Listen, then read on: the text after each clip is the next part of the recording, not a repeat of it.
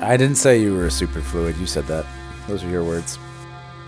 Welcome to the Hormesis Podcast. Welcome back. First, I'd like to take an opportunity to thank everybody who has been listening to the podcast and encourage you to spread it to your friends, spread it to your coworkers and your fellow students. We really appreciate those of you who've come onto the Reddit and interacted with us. We've been trying our best. We're all very busy right now. Not that that's going to change anytime soon, but we're trying to get on there at least once or twice a week and respond to comments and talk to people and get back to them with our thoughts and feedback.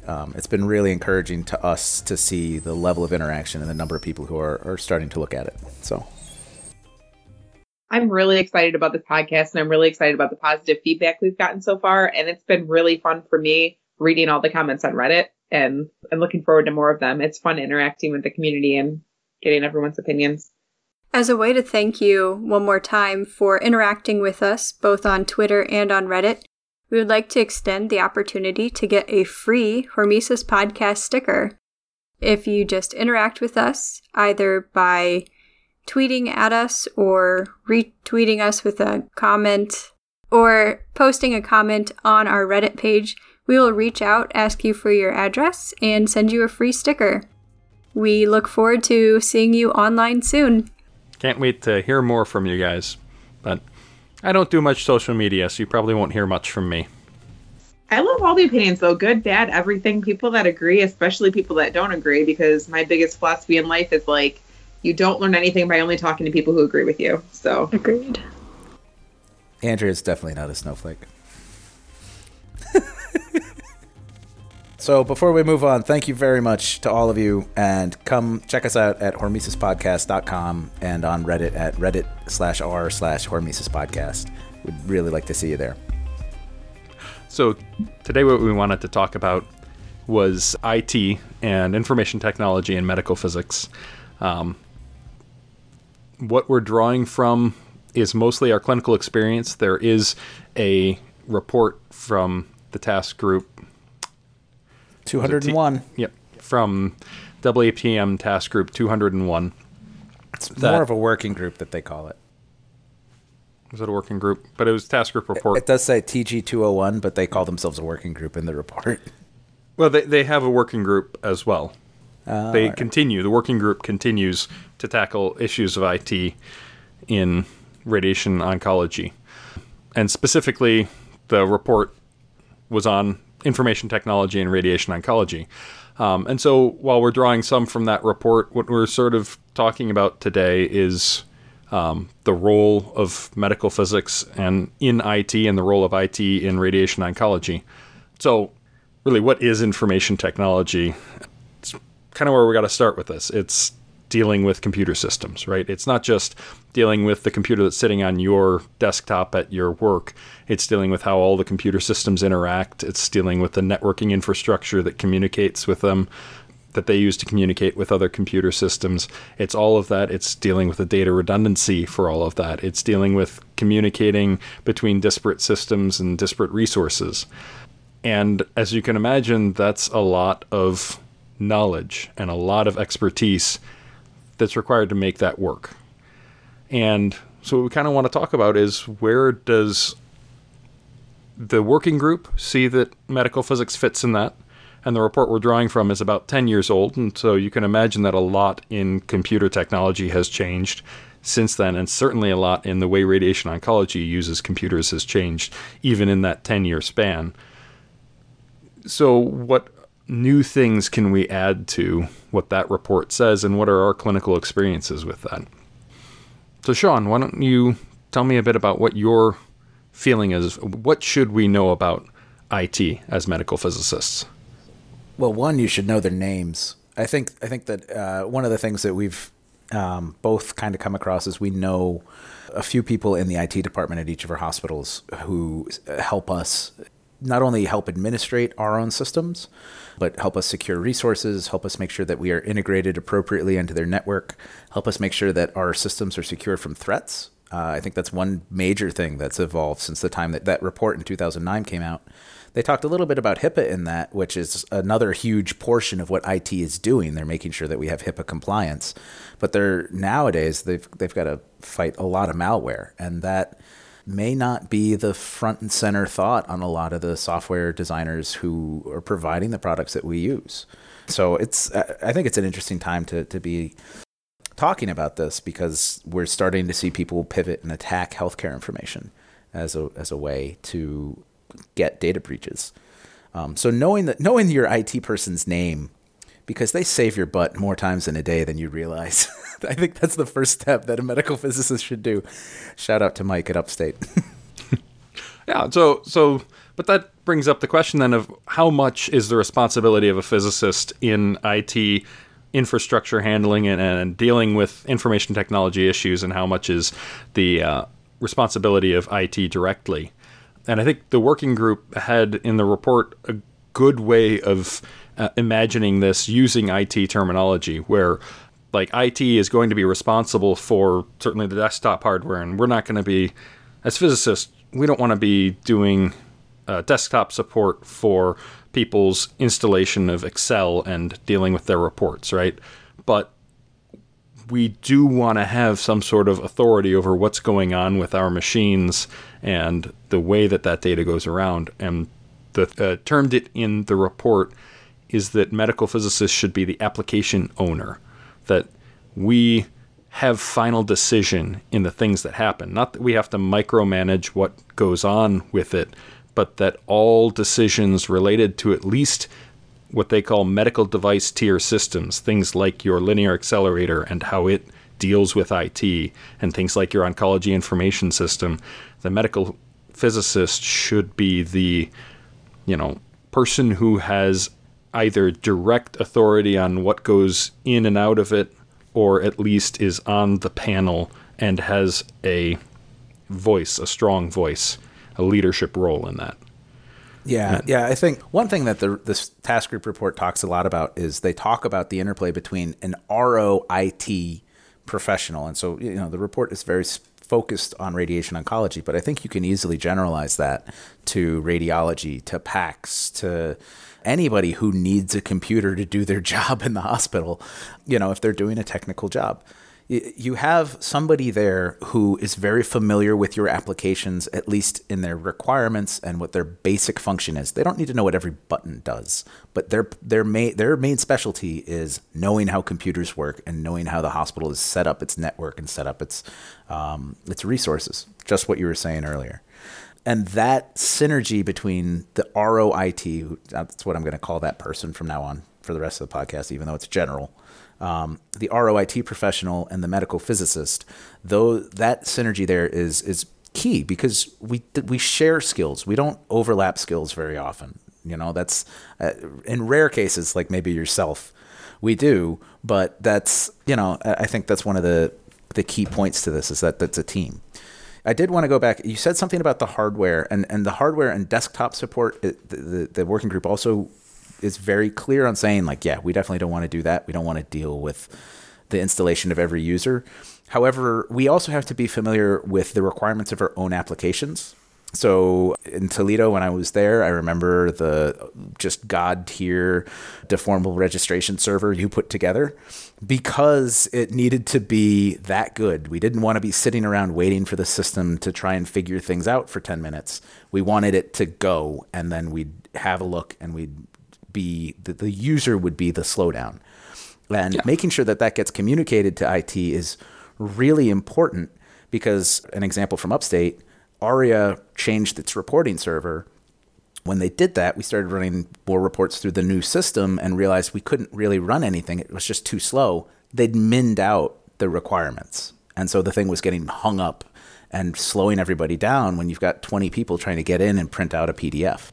Yeah, well, I think that goes into that application owner idea on a medical device tier system. I mean, when you're talking the server, or you're talking the deformable registration PACS system, you are not talking about someone's desktop system. You're talking about something that belongs in that medical device tier, that this is something that physics has the expertise to speak, or should have the expertise to speak on what is important for it and what needs to be done. And the report believes that the medical physicists, and I completely agree with them, that because of our particular set of skills, and that the medical physicist in the clinic is typically the most technically proficient person. And it isn't because of our training. This is a thing I want to get to later, but it's not because we're trained to be that. It's because the type of people that I think find their way into physics and then on the path to medical physics are people who like technical solutions, that like, you have to be a certain kind of person to enjoy physics and to follow it down the path to get you to a degree and to stay on it through medical physics and through PhD or an MS in it. And that type of person will be the kind of person that thinks about the problems that computers solve in a way that computers solve them. And most of the other people that are in the department, this is not a detriment to their skill sets, which are critical skill sets, but they don't think about it in the same way. You don't want to say that, physicians don't understand computers. There are certainly physicians that do understand computer systems very well and have that same sort of mindset, but that is not a mindset that they are looking for in med school admissions and that sort of thing. They're looking for a different sort of problem-solving skill set and a different way of thinking about the world than that. And so somehow it is the case that physicists have the same sort of mindset that works for IT generally. And so generally it's the case that the physicist should be the most qualified person in the clinic to recognize where the technology is meeting with the clinical needs, because we've got the clinical understanding, what's going on there, and we generally have the technical understanding, at least to the point where we know how computers are being used in the clinic. And that is our goal. We are the interface to real IT, the ROIT or whatever, the hospital level IT, to deal with that connection, to tell them what the business requirements are. Yeah, we're the interface to the actual professionals. Which, let's take a step back almost, because you mentioned this, like, that's not our training. That's not our training at all to understand what goes on in these computer systems. And one of the challenges that I think we butt up against is that we are so heavily reliant on them in everyday clinical practice. So if you run into a problem where, like, for example, I've got a computer tower right now that refuses to burn images to disk. I don't know why, but it does every time. I'm the person that needs to figure that out. I'm the first person who gets called when that problem arises. And we, through sort of trial and error and on-the-job experience, and, that's how we get the exposure to this side of it. And some of us are lucky enough to have a little bit more background. One of the other parts that this working group report brought up was remote work. The ability to set up remote desktop protocols that can get through very secure firewalls and VNC connections and remote viewing stations, so that we can make sure that our physicians can see things that they need to see when they're far away, because sometimes they are. We have to be really familiar with that. We've got to be able to set up those systems and know how to install that software and know what limitations our hospital design has placed, so that, for example, I can't set up a VNC server anywhere within my facility. They've just shut it down. So when people talk about, well, can you have remote viewing? Well, you can use RDP, which, Microsoft had to patch urgently a couple months ago, but you can't use VNC viewing stuff. The physicians come to us with that question and say, how can we get this next task done? We're the first level triage for that. And if something more needs to happen, then we have to either look for a commercial solution, or we turn to our IT department and say, what can we do to make this better? So knowing enough about it and how we get trained in that, I feel like that was a serious deficiency in the academic type of program that we went through. Understanding how computers talk to each other, how a lot of this stuff gets folded in. Like, what is a DICOM transfer receive protocol? Like, I don't think we ever discussed that explicitly in a class. Like, this is how DICOM works. This is how SCP works.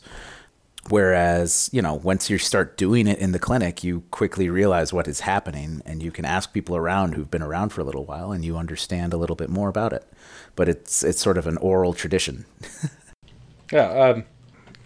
That idea of the training is something that the working group specifically brought up, that the IT training should be part of, if we are going to serve this role in the department, not everyone is at the same level. There needs to be some level of training on how computers work and not just the on-the-job training that it has been. And right now, there are standards for the curriculum in residency for informatics to do some of that training. But there should... I don't know that the residency is the only place that this should be. I think that it is unfortunate that the CAMPEP has just released in March of 2019 new core graduate curriculum requirements, and it still does not have anything relating to information technology, to programming, anything related to the things that this working group mentions. You have to know how many bits are in a CT scan. That's about it. And it's it's sad because when a residency guideline is great, but what that still has to be is broad enough so that most people can meet the standard. And so there's not going to be a lot of very specific things, like you have to understand the ins and outs of what DICOM means. DICOM, for those of you who don't know, digital image communications in medicine. Is that correct? I believe that's correct. Which I want to plug NEMA for this. The standard is an open standard. Everyone who uses the DICOM standard has to publish how they're using it, and NEMA publishes all of the information about the bits of the standard so anyone can figure it out. That's not true for a lot of standards that we deal with. So this has been, I think, a huge boon to our field that NEMA made that decision early on, and that this is a standard the industry adopted, because it has made everything about dealing with radiation oncology data easier. Sorry, carry on. Yeah. So yeah, DICOM's a huge part of any hospital's workings, and kind of hand in hand with that goes a PACS system, or the picture archiving and communication system. Effectively, it's where all of your images go. So when you go to the hospital and you get a CT scan, it goes to PACS. And anybody in the hospital who has access to any images whatsoever can go into PACS and pull those images up. And because it's all in a DICOM standard format and all the readers are DICOM compliant, they can all view those images. Now, some of them have more functionality than the standard requires than others, but you have the same basic communication. And I think it's hard for us to recognize how truly amazing that is, that a CT scan is a CT scan is a CT scan. It doesn't matter what continent you're on. It doesn't matter what software you're using. You will get the same raw information because of that standard and because of these archive systems. They're all organized in a way that you can find them easily, and you can set up searches so that you don't even have to leave your desk. You don't have to go to radiology to figure out, well, how many scans has this person had, and can I get the print of those films and stuff like that. So us having that type of appreciation and across all modalities, it's not a CT specific thing. It's ultrasound, it's MRI, it's PET scans, it's SPECT scans, just all that stuff goes in there. And it's a pretty amazing bit of software. I just want to say it's amazing, and it was designed to be amazing. It was intentionally constructed with that openness, and that is the reason that it is so ubiquitous. Yeah. It wouldn't be if it was allowed to accidentally grow. Yeah, and we see that actually in some of the treatment planning softwares that we use. We see people not necessarily deviate from the DICOM conformance. They have DICOM conformance statements, but they don't make it easy sometimes to bring in outside information in the same way. So if you have an RT dose set, for example, you may not be able to manipulate that RT dose set, but some systems make it easier for you to pull that into your planning system and view that in combination with what you're currently planning on delivering. And that can make huge differences in treatment decisions. And we don't have that same level of uniformity across the field of vendors, at least on the radiation oncology side. And I know for a lot of things in diagnostic radiology that are cutting edge, so more advanced MR methodologies, some of the digital subtraction angiography studies that are being done, they generate these 3D model studies that can be used for aneurysms or AVMs. and those don't transfer across different platforms. So the original base data, like you said, it was designed to be universal and it was designed to be ubiquitous. And we're starting to diverge from that as we become more reliant on technology, because the vendors don't want us to be able to just change out and say, well, Philips, you were doing really good for me for a little while, but I like what you can bring to the table. I could still see it using the Siemens system over here. So I'm going to go to the Siemens this time because they're giving me a better deal. They want you to have that sort of reliance on them. And I think that's something we kind of need to push back on as we... There's no kind of about it. Yeah. So but we're obviously not the ones driving that change. We're not driving that innovation, but we are the ones who are presenting a lot of this data. Kent Ogden, again, I really hope that Kent is listening to this podcast at this point. I'm going to make sure that he has it. I'm going to bring them all on a thumb drive. He just got back from Toronto. He got back from a Siemens users meeting, and he was just stunned. He was stunned by the amount of new technology that's coming in the field of CT. But he was saying that a lot of this is going to be sort of so game-changing that we need to start looking at the DICOM standards to modify them. Otherwise, nobody else is going to be able to see it. And so how do we make sure that that DICOM standard continues to be updated? I know there are working groups. I know that NEMA is on top of it and trying to keep up with this. But the vendors are at such a rapid pace of development that it's hard to make those same types of standards be so forward-looking that all the new integrations, like ultrasound for prostate biopsy, for example, there's a new variant software out that does prostate biopsy ultrasound. I'm not endorsing that. I don't think it's the only one out there. It's the only one that I'm familiar with right now because I just got back from the American Brachytherapy Society meeting and I saw it. In order to make a 3D image using ultrasound, they have to export their images as MRIs according to a DICOM standard so that it will automatically be brought into a DICOM viewer as a 3D sequenced image because ultrasound doesn't have that in its standard.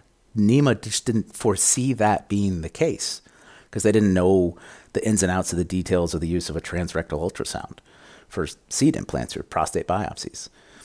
So, these are just examples of how us being aware of these uses and being that application specialist, we need to be on the forefront of calling for these changes and making sure that these updates are being made to the standards and being made to our vendors and let them know, like, hey, you also need to push for this because I don't want to be stuck in 5 years when I need to make a new decision and I can only go one way. So we're the innovators. Yeah. So many of the advances that have been made in radiation oncology delivery have been made through technologies spearheaded by medical physics. I don't think that that's unreasonable to say that treatment techniques, things like stereotactic, are made possible by having medical physics be able to give you a machine that can deliver precise radiation. You wouldn't have done that before you could be confident that you're going to hit where you're pointing and you're not going to overdose critical structures nearby. And those sorts of advancements were driven by technology from vendors, driven by research from medical physics, and that technology component is kind of what we're talking about here. Now, I want to shift gears a little bit and talk back more to the in the clinic side of technology and medical physics and talk a bit about the sorts of things that you, like common misconceptions, if you will, in IT and how it relates to the clinic. My biggest one is the idea of backups versus RAID. And I know that there was a AAPM presentation, in 2018 at the annual meeting that brought this up and reiterating that backups. So I should explain what these things are. Backups, that's things like tape backups where you make a copy of the data, right? You're copying it from one place to another. And the legal requirements are actually that hospitals back up their oncology their medical record systems, not just to a local site, but that they have a backup some distance away. I think 7 miles is the minimum to deal with catastrophic failure of the local site, because there are legal requirements on how long data has to be retained, and that is how they ensure that it is retained. And that's what a backup is, right? It's making a copy that can't be messed up. Are you saying that a backup would be something so that you could retrieve your data if, say, your local nuclear power plant exploded? Well, so there is the report actually makes mention of things like Louisiana, right, with the Hurricane Katrina, and the having backups that are far enough away and in a safe enough location that they can survive catastrophic events is part of what's considered. But a lot of people think of RAID as a backup as well. RAID is literally, it's a acronym, redundant array of independent disks. It is literally, you take a bunch of hard drives, put them in one computer system or on a SAN, a storage attached network, and you make the computer pretend that that's one hard drive, where it's either putting multiple copies of the data on each drive, or it's doing things where it puts a little bit of data on each drive with a checksum or multiple checksums so that it can read the data and make sure that it's all right. Could you pause for a second and explain what a checksum is? Because I feel like this is something that's really important when we start talking a little bit more about radiation treatment delivery and radiation data transfers. And so let's set the groundwork for what a checksum is. Certainly. So the checksum, the original idea comes right from the name. It's a sum of the bits that checks that are right. It's, if you think of the original checksum would be like the parity bit in data transmission on serial lines. You would have a bunch of ones and zeros, and then it would be the last one or zero would be determined by if all of the adding up ones and zeros gave you an even number, it would be a 0. If adding them all up gave you an odd number, it would be a 1. And it was just a sum of all the bits to check that you didn't have a odd number of data transmission errors. I was going to say that only has a 50-50 chance of working, right? So, well, you have to have some. No, it's not a 50-50 chance. It's in those 9 bits, let's say, that were transmitted, you have to have had the occurrence of a data bit flip twice. And so it's the probability times the probability. That ain't 50-50. If your original probability of a data flip, a bit flip happening was 1 in 10,000, and then the probability of having 2 happen would be 1 in 10,000 times 1 in 10,000. So you can assume that your transmission likelihood of having 2 is significantly lower, and so. But this all goes into the. You're not going to do the math live for us. I mean, you can carry the 1, right? Let's see. I don't. I have my shoes on. I can't count that high. So that's the original thought of checksum. It's checking the sum of things. There are a lot more advanced algorithms that, you could imagine in that same system. Like you say, you could have 2 flips and that's wrong, or you could have a bit flip spaces and that's wrong. But that system would think it's fine. So, we've come up with a lot better ways of calculating a smaller number than all of the data that is based on the data, that a little change in any place in the data that you're creating a checksum on creates a large change in the value of the checksum. And checksums are a huge part of information technology. It's a huge part of what makes computer systems that we use work at all. So, I mean, the idea of checksums is integral into how encryption works and things like that, because you're relying on creating hashes of values which are like a checksum. They're just condensing a bunch of data down into a thing that changes seemingly randomly with the change in input data. So that's the idea of a checksum. And like you say, that's critical for things like treatment plans. What you want to do when you've got a treatment plan, you've created a DICOM file that is exactly what you want to treat, and you have to repeat that 42 times on the patient. You want to make sure that all 42 of those times it's the same file that gets loaded up. So what you do is when you say, I've approved this, you have a list of parameters, you've got the file, whatever, you calculate a checksum with a good enough algorithm that it's unlikely to have a slight change in that file result in not a change in the checksum. And now you've got a number that you can easily compute on the file that you can store somewhere else, that if it doesn't agree, you can say there's something wrong. You don't know what's wrong. Checksum doesn't give you that information.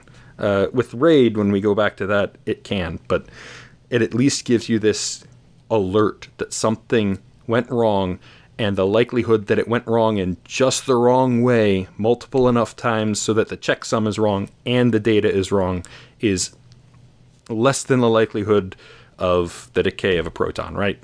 Longer than the lifetime of the universe, longer than the lifetime that the universe will ever be, sort of thing. So, pretty confident. Now, does that answer your question? Confident. Not perfectly confident. I'm going to push back on that. Let's go with perfectly confident with a properly designed system. Okay. How's that? As long as we don't assume a malicious actor. Making sure that you are definitely conveying the limits of your confidence in your statement. I suppose that is what a physicist should do. But, so let's go back to RAID, right? Yeah, please. That was a whole bunch of disks in some way of making it so that the whole reason you're doing that is if one of those disks breaks and disks die, you've got mean time between failure of on the order of 100,000 to a couple million writes. So disks will fail and you will lose the data that's on it. That's why you've got backups, right? And so people think, well, you've got this RAID system that lets a disk fail and you don't lose the data that's on it because it was spread around multiple disks and you can just replace the disk and you're good to go. But it isn't backup. RAID is an availability solution. It's a disk fails and we can replace the disk while the system is still on, because computers are magic now, and you don't have to worry that disk failed and you can keep using the system. It means that you didn't have to shut down and restore from a backup and potentially lose a little bit of data. But it isn't a backup. So how do we interact with our IT colleagues to make sure that we are being backed up? I mean, that's, I think, one of the key bits, right? So we like our information systems, our OIS, our PACS systems, and so on. They have actually taken over a lot of that with the advent of enterprise servers, the availability of thin client access like Citrix. That means that the actual databases that we're using regularly are being maintained by people with dedicated knowledge of how to do this. And so they do those backups on their own. Right. Which is great, right? Yeah, because they're required to by law, like you pointed out. Yeah, and I think that's the way we want it. Sure, but what about something like your daily QA? Your daily warm-up stuff, which doesn't go to PACS, which doesn't go to, it just goes to your, the delivery record goes to your OIS, but the data itself. So the reason I asked that, we just had a failure of one of our computers that held one of our daily QA databases. Luckily, it was a power supply failure. So the hard drive was fine, and we were able to just swap that into a different computer. Lesson learned, we moved it to a network drive that IT is backing up. But it's hard to do that when you're just installing software for the first time and you're going through the user manual and you're trying to figure out, how the hell do I do this? And in some cases, it's actually not possible because you have to be running something like, unless you coordinate with your IT person ahead of time. Because you have to be running. I think you've hit the nail on the head. Yeah. Yeah. Okay, fine. You have to understand what the limitations are of what you should be doing. And I think that setting up a regulatory compliant backup system is not within the scope of the practice that we should be doing, right? We're not IT. We should rely on the experts to do that, not least because we have enough other things to do, but they're also experts in doing that. So yeah, you're right. I think the solution of putting it on a network share, that's your first step, because they are typically backing that stuff and versioning that. So they'll have, you can roll back if something went wrong. You can fix a corrupted database the next morning, sort of thing. Yeah. But you're right. You have to think of those things ahead of time. And if you're dealing with a vendor that has a solution that doesn't make that easy, I guess push back against the vendor or find a solution that makes it work. There are always ways. I mean, you could do this idea of let's say it's a vendor that says it's got to be running on the local hard drive and that's it. That's your solution. then fine. What you do is you make an agreement with IT that daily backups will be run on that system, and they will store those backups so that you can roll back. Or does it have to be the physical system? Is it communicating through the network? Okay, we'll make this a VM and a virtual machine, and IT will host that virtual machine, and they will do snapshots, which are basically exactly like it sounds. Take a picture of the system at the moment they say, and you can revert to that snapshot, and it's as though no time has passed from when that was made. And you can have solutions like that for even systems where the vendor has said, we don't give you a good way of solving this problem. So I think that you're absolutely right. Communication with IT on how to do these things, and an understanding that that's what we need. That a daily queue, for example, you don't need extremely high availability. You don't need it to be available every moment of the day without, 5 nines of uptime, right? You don't need to be available 99.999% of the time. You need it to be available at 7:15, 7 o'clock in the morning, and at 8 when the physicist comes in to check it. I mean, I wish my machines had that level of uptime. Yeah. I think this is great. Do you have another point that you really wanted to make? No, I was just going to keep blabbering on. So I wanted to pivot to two other bits, and one is the inclusion of vendor application specialists. So, for example, we have a vendor application specialist who deals with ROIS and was the one to identify, for example, that report server was overly stressed because it was like right at the minimum requirements for hardware. And those minimum requirements are for a fat client system, not an enterprise server solution, which is what we have. Or a Citrix server. I guess it's not technically an enterprise server. It's a distributed Citrix server, but still. You could say a virtualized remote system. Yeah. But the other system is its own fat client type thing, right? Because of the way they set it up. So can you tell me just a quick overview? What's the difference between a thin and a fat client? You're using these terms. One eats a lot of salad, and the other one just eats pub food. A thin and a fat client. So a thin client is effectively just a display. So the user's interacting with the display that may run some functions locally, but nothing that's really driving the system. What you're doing instead is you're using that display to connect to a virtual machine in many cases, just like what you were describing before, where that larger computer, that more capable computer, is running all of the meat and potatoes. They're keeping the databases up to date. They're syncing in with what the main server is running and logging your clicks and sending it back and forth. So you're not running, if you run on a thin client server, when you click on a button, what's happening is the computer that you're sitting at is telling a server in some far off basement that could be in your institution. It could be in India. It could be in China. It could go up to the satellite and out to the moon and back, that you just clicked on that button, and the computer on the other end of that is the one that's recording what that mouse click does and sending back the response.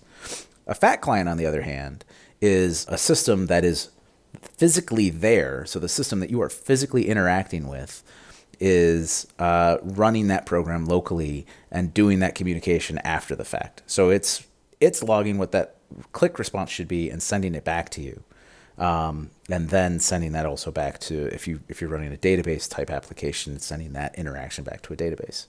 And one of the benefits of thin clients is that you can have a lot more functionality for a lot more users with a thin client, because you don't need a lot of very beefy hardware to run it. So not every computer needs to be able to run a full install 64-bit treatment planning system / oncology information system. The downside is that there's a little bit of lag time. And so if the designers aren't cognizant of what that does, then there are some interactions that are going to take you a little while. And I think that's kind of there. Whereas the fat clients, everything's super fast generally, but the hardware typically is controlled by the vendor. As well, the amount of money that your institution is going to spend on not only individual licenses, but also just pure computing power is a lot higher. So when I talk about thin and fat clients, the thing that I think of the most, our physicians have to approve dynamic documents in our oncology information system. And the biggest complaint that we hear from them about our push to go truly electronic, because we still are not really a true electronic site, is that it takes forever to interact with the OIS. And it's because we have a combination of very wimpy computers. We have 32-bit all-in-ones that, they work as thin clients, but they're not very fast. And you couple that with coding that doesn't optimize the speed for that thin client connection when it's interacting with a third-party application, namely the word processor that they've decided is the default for their dynamic document interface. And so when the physicians go through and approve their documents, if they do it every night, they'd spend about an hour a night just clicking the button, okay, next, okay, next, okay, next, not even looking at the document, not even reviewing it. And so a lot of them just let these documents just sit for a while. And because the dates of service are recorded on them appropriately, they don't feel the impetus to do it. A lot of them don't understand the interaction this has with billing requirements, for example.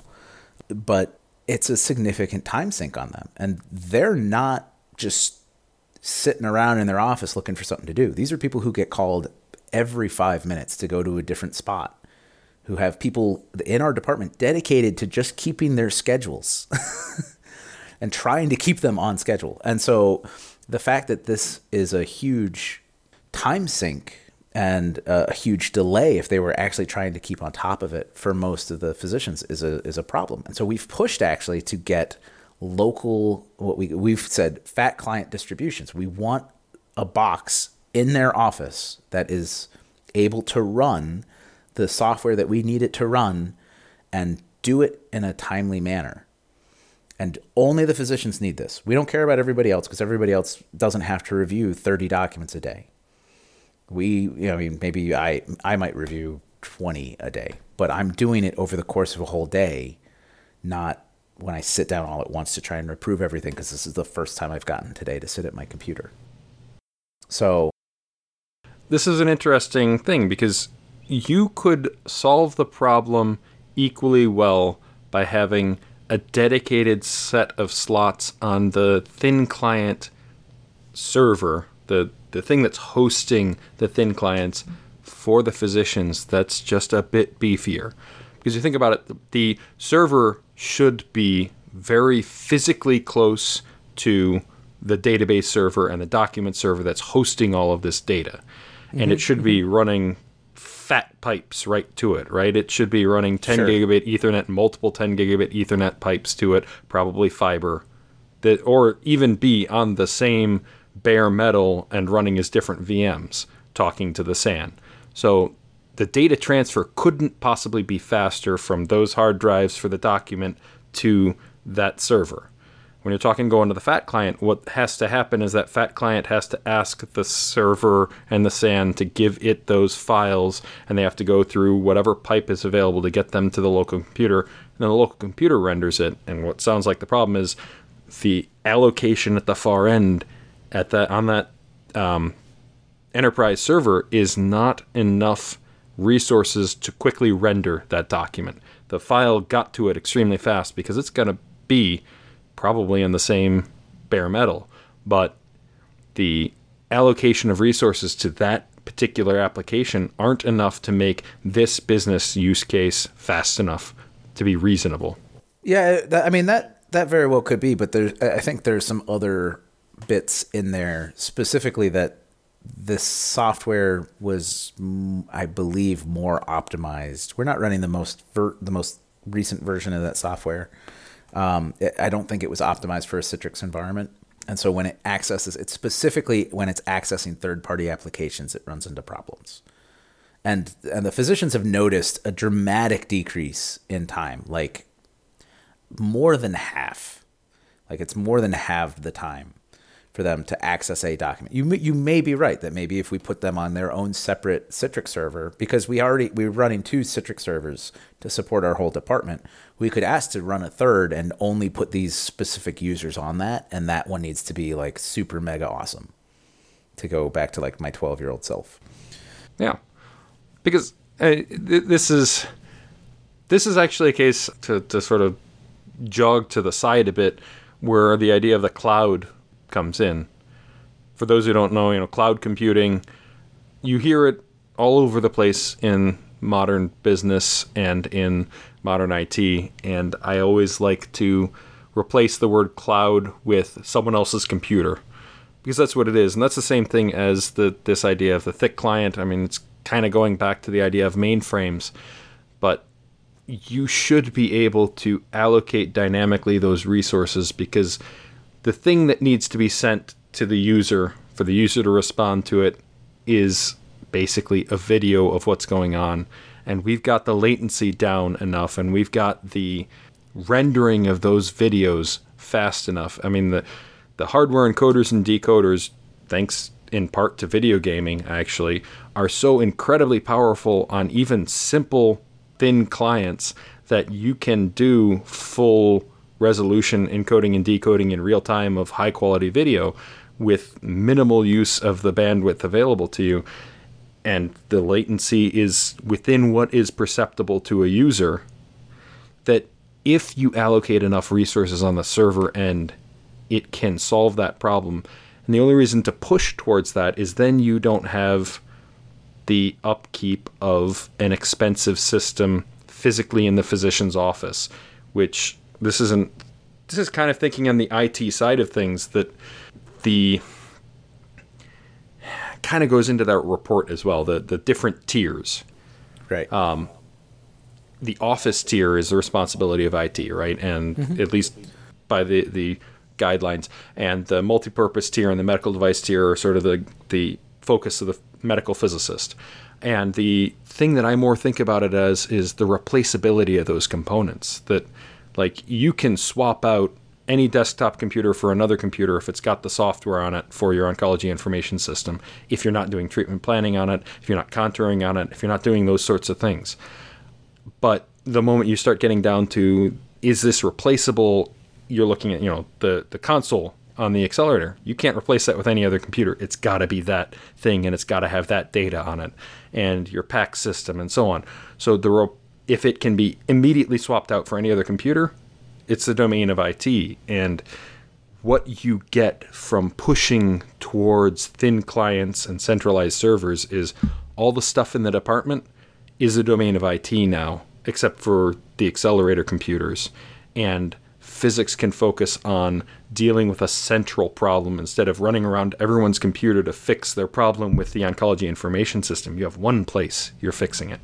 At the same time, one of the issues that you have when you make that transition is that you're losing control.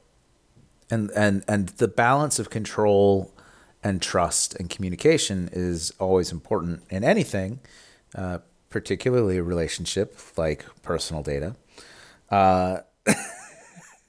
If you were to send, say, hundreds of bits of genetic code, that would be really difficult for you to trust to just anybody, right? So in a cost-constrained environment, which IT commonly is, IT is typically not, because they're not a revenue-generating sector of the hospital, they don't tend to have the largest budgets, and some of them have resorted to ways of like billing different departments to represent how their value is being added. What that does is that pushes people towards the minimum required hardware. And that's the exact situation that we wound up with our servers. That's exactly the situation we've wound up with our desktop computers, where we have things that are 32-bit running 4 gigs of RAM right now. So when I am looking at a spreadsheet, I have a database open, I've got my email open, and I've got a second monitor running that has both my OIS and my treatment planning system up, my system will start to freeze by 11 o'clock every day. So you can see why this comes back to that relationship of the physicist being an advocate, being an application subject matter expert, and saying, in this case, the minimum really isn't meeting the goal because we're losing that usability that we need. So anyways, that's what I wanted to say. I think that our co-contributors here, I see them jumping up and down and screaming at us. Yeah, they're lighting things on fire. The car is rolled over. So Andrea, let me ask you a question. Did you have any thoughts? So Sean, I want to jump on something that you just said. You were just talking about IT and your computer systems being slower than what you really need to do what you need to do.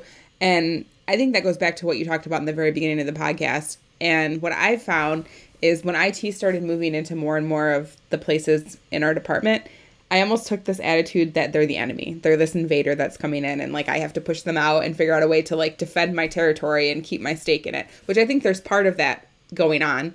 But I think part of it is like you said in the beginning, you have to know the names of your IT people. You have to be aware that they're not the enemy. We used to be an island, and we're not. We have to understand where they're coming from a little bit, what their fears are and what their concerns are.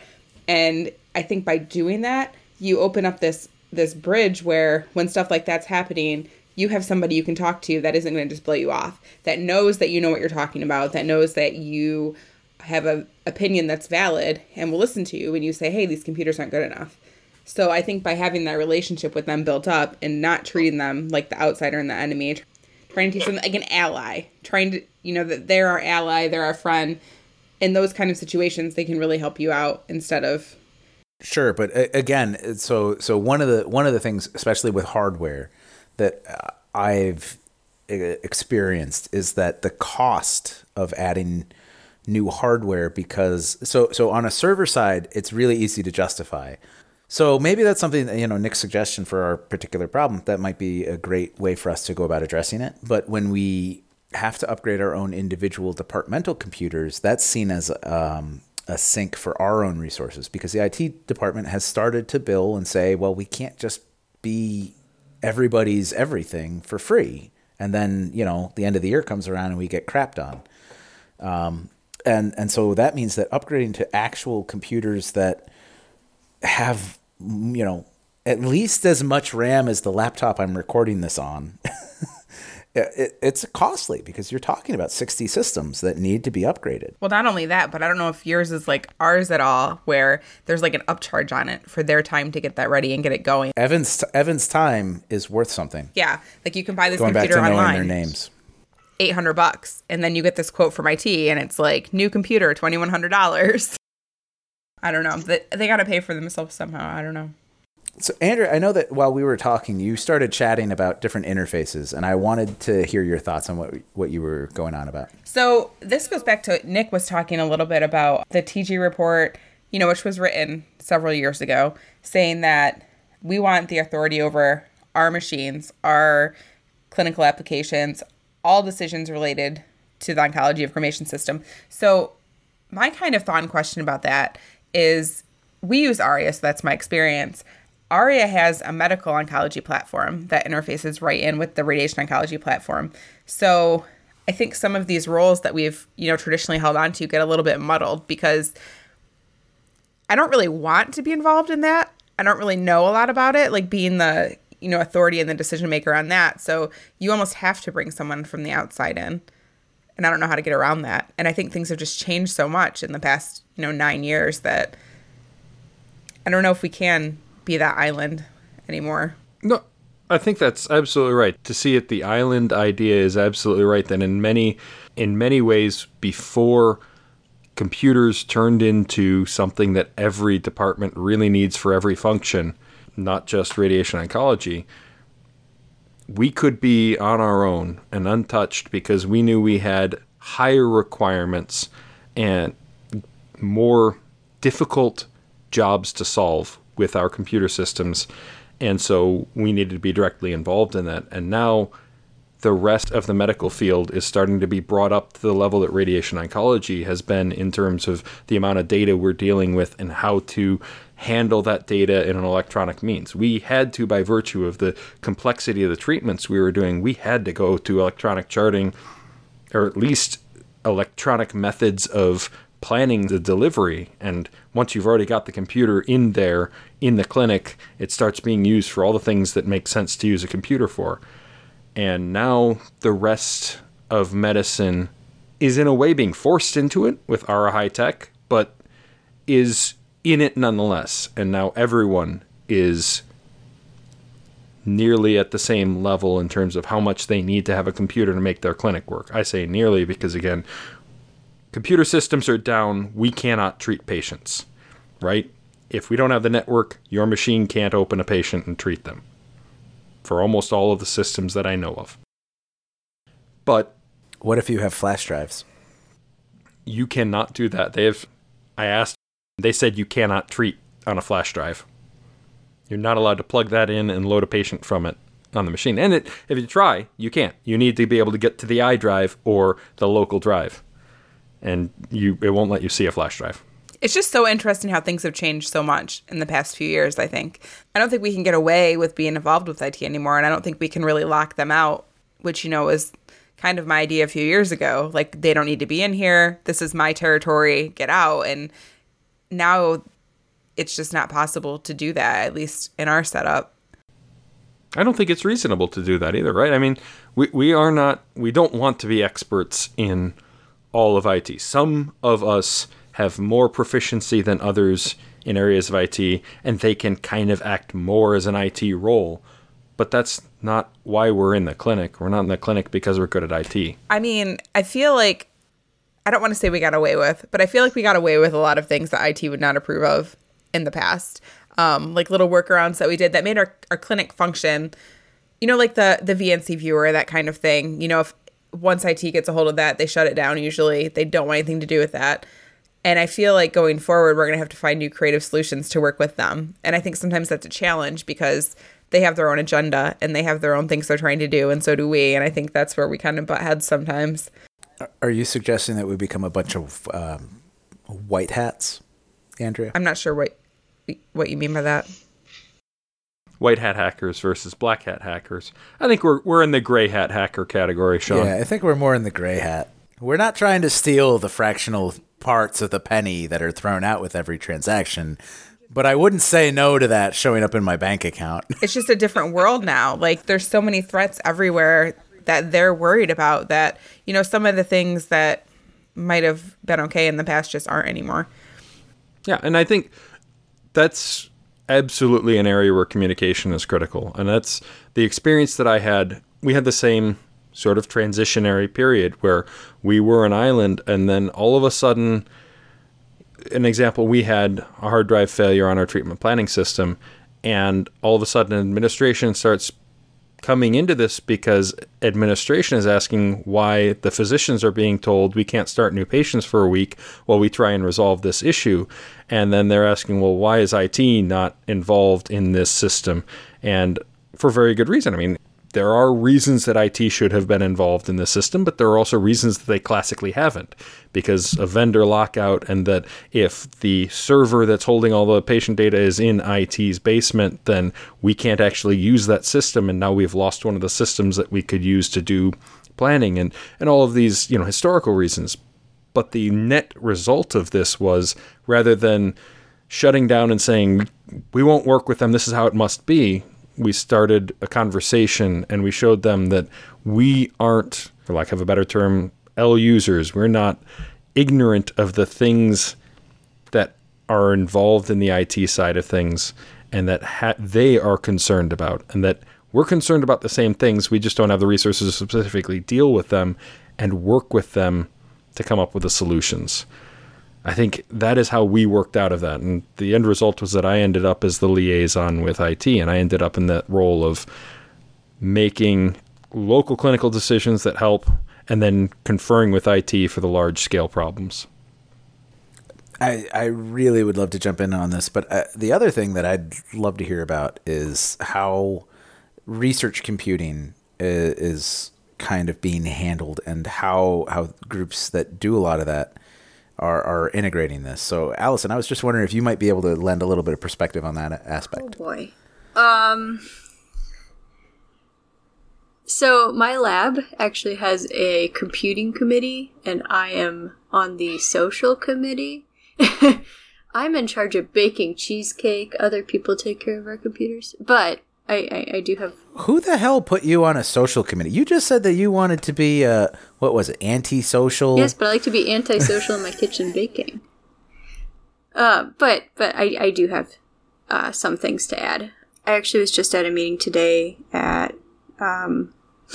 So, University of Wisconsin has a machine/deep learning group that meets regularly with like invited speakers or just, people in the department talk about what they've been doing or, do demos, kind of help really connect people in our department who are trying to do machine or deep learning, that kind of stuff, which I don't do. But I went to today's meeting, which was interesting. And one of the things that radiology's really been pushing is trying to get GPUs accessible to not everyone in the department, but people who are trying to do these, computing intensive projects, which they're really expensive and... Thanks, Bitcoin. Okay, I don't know how to reply to that. And, for the most part, individual labs can't afford to buy their own, deep learning machine. My lab actually does have one that has 2 GPUs. And actually, earlier this week, we were watching it overheat remotely. If we heard the alarm go off, we knew it was our fault. But, basically, my point is there definitely are people in the field who are like you guys and have a clue what's going on. And there's people like me who are like, yes, we have GPUs. And that's a thing. And that's good because it allows us to do heavy computing. But, people in our lab went out and bought these things or, I guess, helped make the purchasing decisions. And if that had been me, I wouldn't have known where to start. So... That's a great point, and one that I think is worth bringing up, that it doesn't have to be that everyone who's in a clinic or in a department or in a research group is, the supercomputer guru. When dealing with IT, fewer people interacting with them probably has more power because you build up more social, credentials, you build up more understanding of what you're doing. I think you want just a single liaison that can talk the talk and communicate with them and convey the needs while also being able to communicate with the rest of the group. And I think that's what you're kind of hinting at, that there's, some people in your group that understand this and they can make the connections with IT to solve the problem with the rest of the group has with the technology. Exactly. And I think it's a great skill that you've built up and you should put it on your resume. Well, that's an interesting problem, isn't it? Yeah, how do you convey this? Yeah.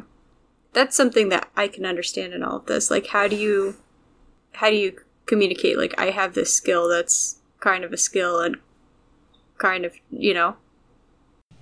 So I can get you there with programming. The easiest way to show someone that, because you want this for job interviews and for applications for residency, let's say, if you're a student, the easiest way to show that you have these capabilities is to put it out there. For programming, if you can put your work up on something like GitHub and put that in your resume, say, this is my GitHub and these are the things I've done with it. Actually, just straight up show that you have at least enough skill to understand what GitHub is. And, 70% of the people that look at your resume aren't going to know what's on there. Why does he got a link to a GitHub? But those that do will at least appreciate that you have that level of depth of understanding. That's a good point. Yeah. I wonder if, I have no idea what your resume looks like, but if one of your sub-bullets under your current position were liaison to IT department or something like that, I think that would be interesting. I mean, one of the keys to resume building is to use fancy words like liaison superfluously. So, the only other thing that I really followed in this conversation, to be honest. So you guys said that you learned this stuff in residency, right? I didn't go through residency. Well, that's a good point. Yeah, you're just superhuman. Well, no, I had a pretty good mentor. I mean, there's a trick with throwing people in the deep end. They sink or swim, right? Yeah, that's fair. This could be another really interesting topic for us, though, because I think I was fortunate that I had some computer programming experience, and I found that to be so beneficial in the clinic. And I think going forward, that's going to become more and more important for people to have. And I'm just wondering if people are getting the training in that. I don't know if it's programming though. I think it's understanding networks and interfaces. I think you hit the nail on the head. Because I can program and I don't know. The informatics section of the residency requirements which are the only standards that mention computers at all. PACS and RIS systems, HL7, DICOM standards, image acquisition and from PACS, informatics. You're talking about how the computers talk to each other. All of those things are how the computers talk to each other. So it's understanding how that network works.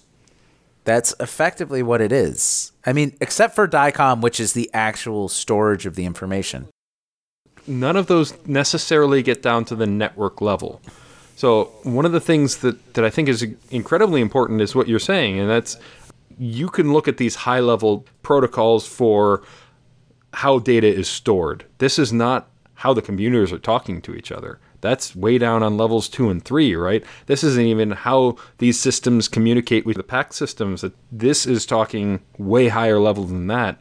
And I think you're right that physicists, if we're expected to have this role, which at least some of us in each department are expected to, you need to train them on it. So I wanted to start a course that starts down at the bare hardware, that go back to how does a transistor even function? What is a diode, right? They know that from their physics undergraduate or their physics minor equivalent of undergraduate. They should understand what a diode is and the PN junction, and then build up all the way to how does all of this build into, how your oncology information system works, or being able to create a Python program and being able to solve a problem with it. So when did they decide to move on from your lectures to SciShow computer science? Honestly, let's flip the classroom, right? Things like SciShow computer science are fantastic for that. They give you a great overview that you can watch and digest at your own pace.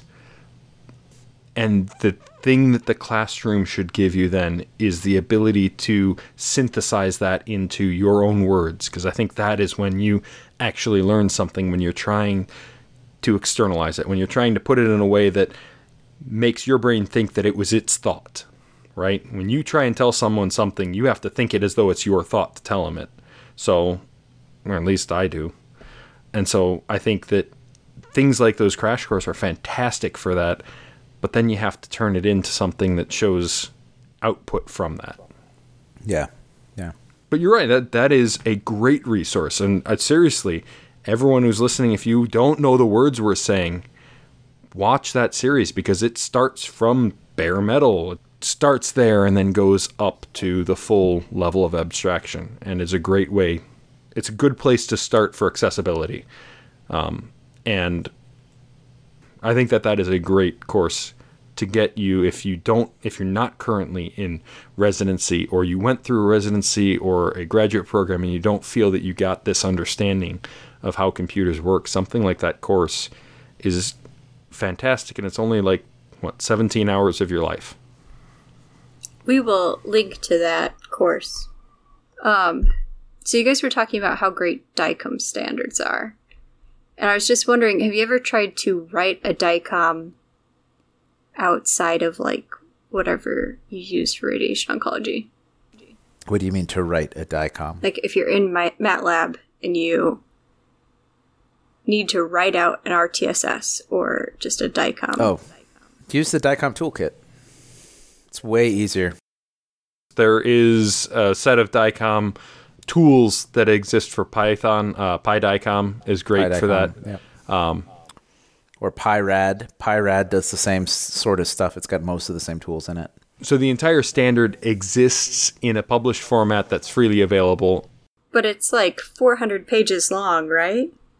Certainly. But you don't have to understand the standard.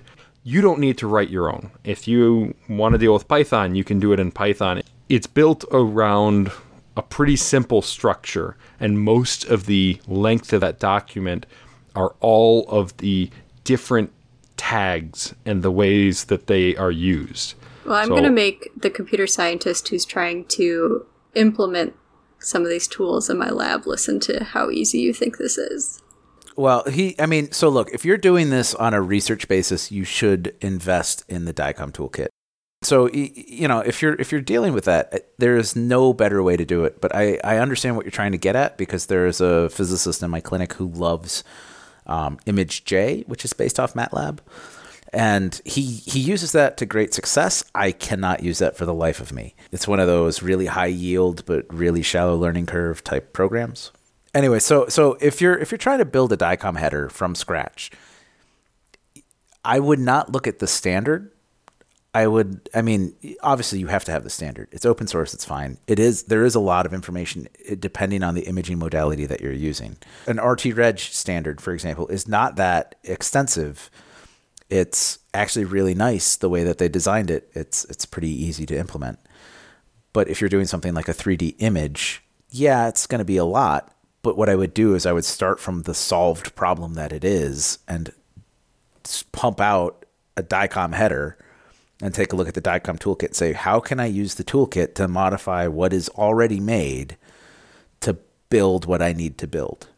Because otherwise, you're just trying to reinvent the wheel for literally nothing. I don't think the header's the issue. I think the header, or there's something with the RTSS that lesions end up on the wrong side of the body and stuff. Not in my work is perfect, but some other lab mates of mine have been having issues. So this is obviously a huge subject. I mean, dealing with the interaction of two entire fields of study of information technology and medical physics, and not just focused on radiation oncology. It's complicated enough. So we have so much more to consider with this, but we have to end it at some point. And I think the points that we've hit seem to be the most, at least ones that were hit by the task group. And hopefully the task group will start to look at things for radiology. And hopefully we'll be able to come back and look at how you'd consider medical physics and radiology, imaging side, and interactions with IT, and spend a bit more time on the research side, which I think has a lot more to speak to. Yeah, I mean, this whole field has really transformed. It continues to transform. And it's a messy process, and everybody finds a slightly different way. And so what I'd really like to hear is how this is going on in your clinic. So, Andrew, do you have any things that you want to hear specifically? I just really wanted to say, not to plug Reddit again, but I have some things that I'm really interested in hearing about from other people. How involved is your IT in what you're doing? What do they have control over? What do you maybe not have control over that you think you should have control over? How do they interface with your department? What complaints do you have? What success stories do you have? Anything like that. I think the more that we can share of that, the better off we'll all be. So I'd also really like to hear from people who feel like they have a super user in their department. So whether that's a physicist or a dosimetrist or a physician, somebody who knows the ins and outs way better than you ever will, and how that person has impacted how your clinic has treated different problems. I'd love to hear from people who've dealt with that.